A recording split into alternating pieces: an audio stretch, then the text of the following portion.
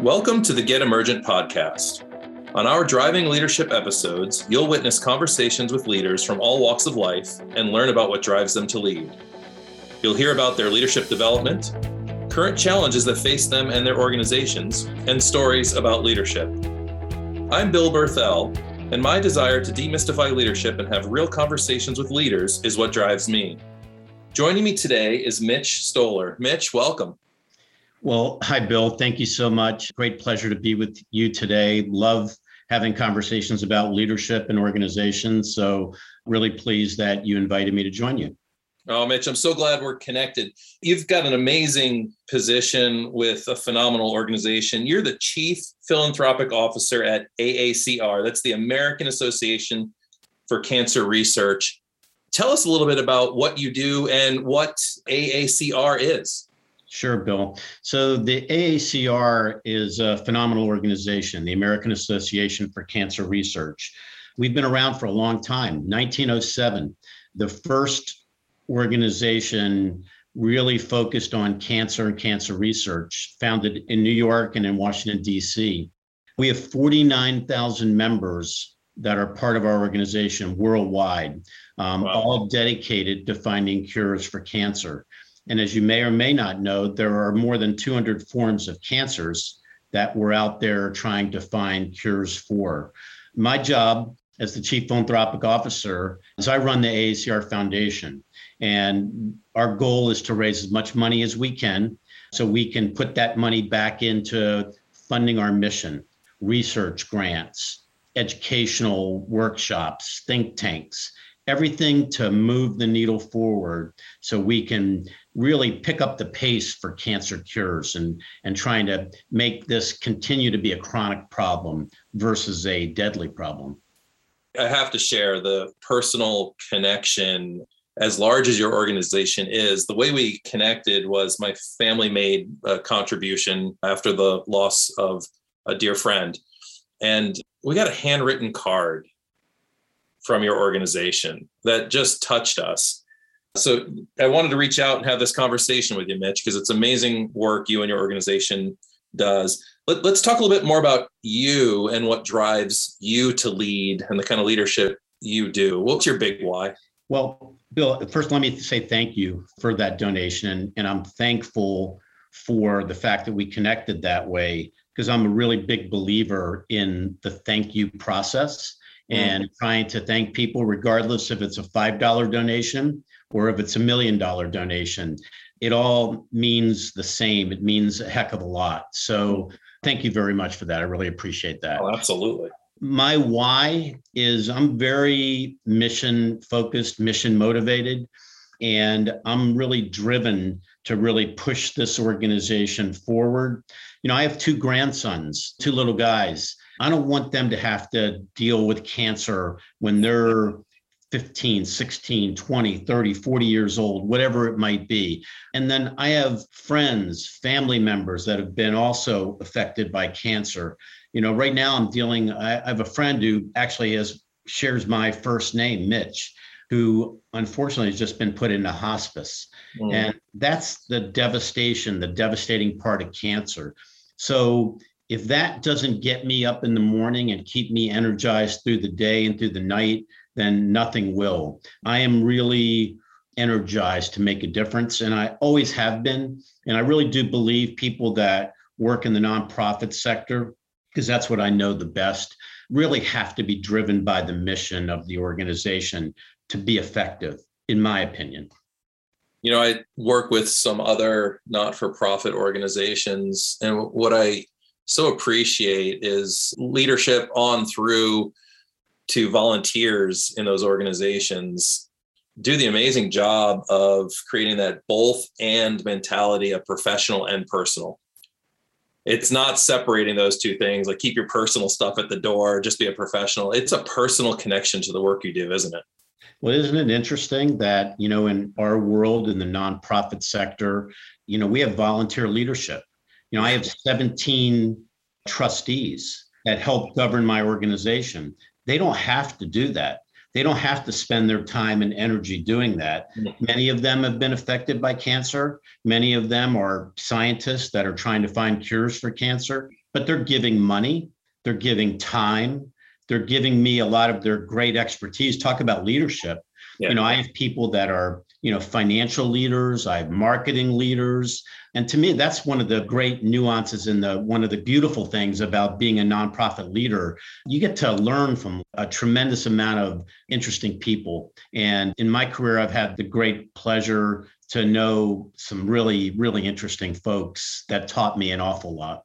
Well, that's a beautiful segue. Would you take us on your path, your leadership journey path through your career? I'll try to do that, and I'll try to keep it in, I'll try to keep it as condensed as possible. Sure. I started my journey off as a school teacher. I taught health and physical education at an elementary school level and, loved every minute of that. But I thought there was a different calling for me and ended up getting in the nonprofit sector. Started my career with the Easter Seal Society as a special events coordinator. So I did lots of events, you name the event and I did it, telethons, walkathons, all those types of activities, and, really learned the grassroots way to fundraise. Worked my way up the ladder through a bunch of different organizations and got my really first opportunity as an executive director with the Sudden Infant Death Syndrome Foundation. And that's SIDS. And as you know, that, as being a parent, scariest thing around, and it was quite an interesting experience for me because it was a very volunteer driven, very emotional driven organization,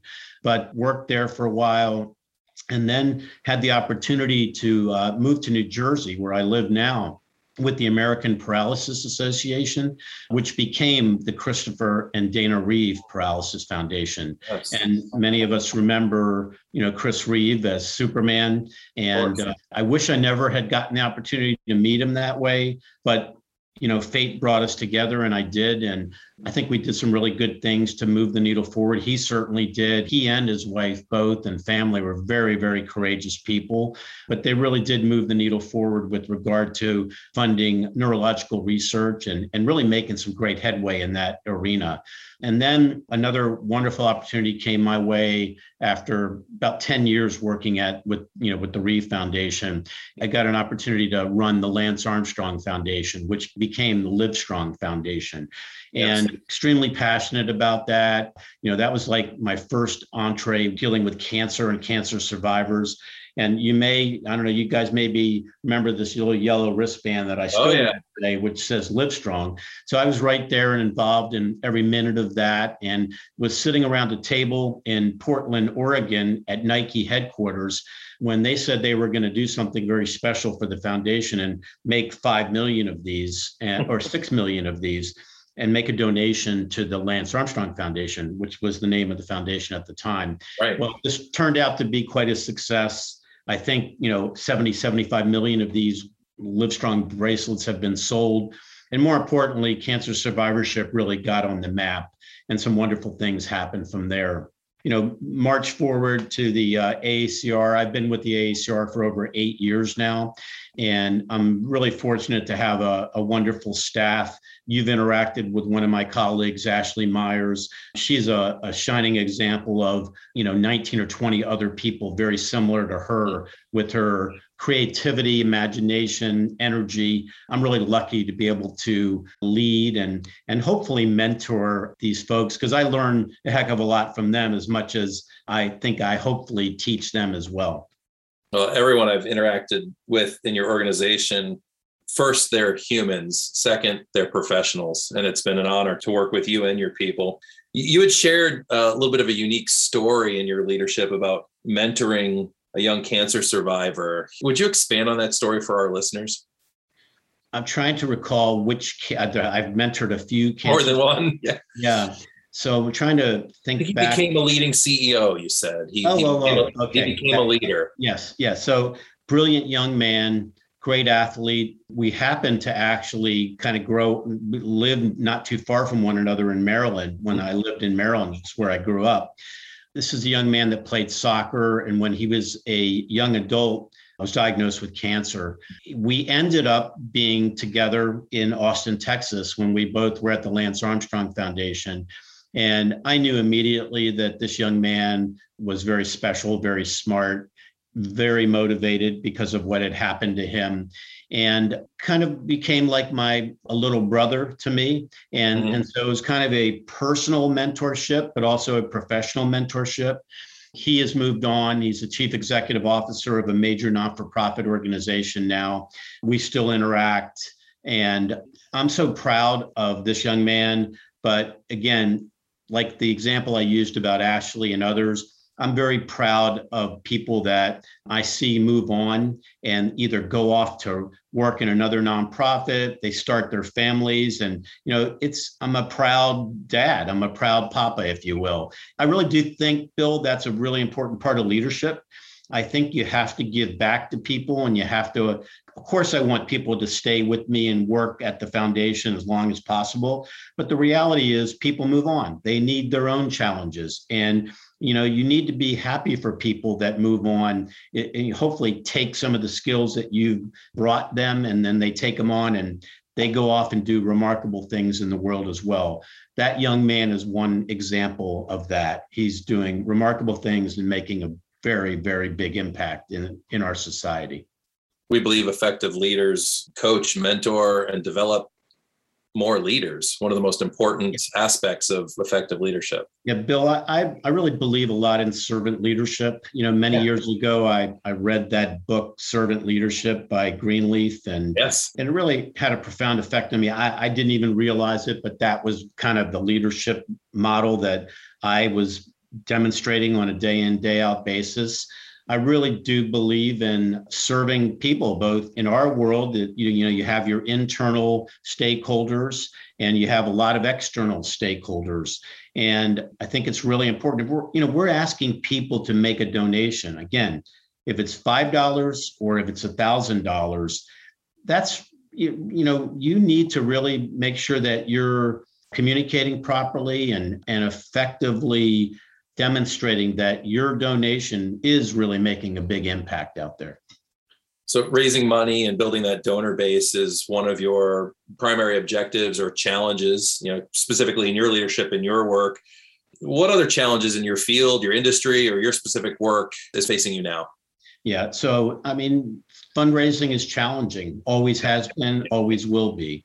I think COVID has really provided a big challenge to the organization because we have not really been together for 18 months. Sure. And so now we're communicating with prospects and donors via technology, and even doing even more electronic communication via email or texting or YouTube videos. But that's challenging because I really do believe that one-on-one interaction is quite important, and developing relationships like that is quite important as well. I think that it's a competitive landscape. There are a lot of really well-deserving nonprofit organizations that should get individuals' contributions. Sure. So what sets you apart? What makes you different? Why should you give me $25, not me, but the foundation $25, and not give another really, well-respected cancer organization $25? Well, Bill, that's challenging. That's a challenge to distinguish yourself. And what's the special nuance that you have over somebody else? Yeah. I guess I never thought about it that way, that there is a competitive field in the donor place where people spend, where people contribute, probably has a personal, meaningful element to themselves or their family, but you need to appeal to that as well at some level. It does. It is very competitive. I don't say that negatively at all. No, I hear you. Yeah. I think it's a positive thing. In our case, we punctuate cancer research and why funding research is so important. In other organizations, it might be more emphasis on public health, or might be more emphasis on direct help to the individual. And so what we try to do at the AACR is, again, really focus on why investing in research makes a big difference. What's the payoff going to be next year, 5 years, 10 years down the road?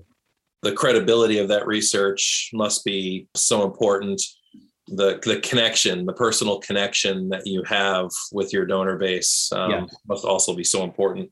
And the beauty of AACR is that we've always been kind of called the honest broker, because we fit right in the middle, if you will, with academia, with industry, and with government.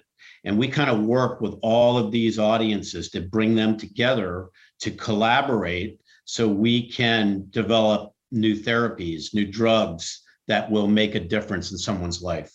Yeah, what a great position to make a real impact there. That's really pretty cool. So I want to ask you for your advice as a leader. Our listeners, I think one of the reasons they tune in to this segment of our podcast is to really not just get your story, but get some wisdom, get some advice. What advice would you give our listeners? Well, I think something that, I still work on myself is, be a good listener, be an active listener, listen to what your colleagues or people on the outside are trying to say to you and trying to tell you. Because sometimes I know early in my career, when I was like maybe the first job as an executive director, I don't think I did a great job of listening. I thought I had maybe all the answers, or we're going to follow my lead, and we're going to kind of go with my approach. And yes, sometimes you do need to. Sometimes there's no doubt that you need to take the lead on something and take control of something. But again, I found that over the years, engaging people, inspiring people will really make it that much better for trying to, accomplish whatever goal or task you're trying to set out for. So listening is not the only piece of wisdom that I guess I can embark on. What else? Yeah, what else? Well, the other part is like, care about your people. They're not in your direct family, but they're pretty close to it.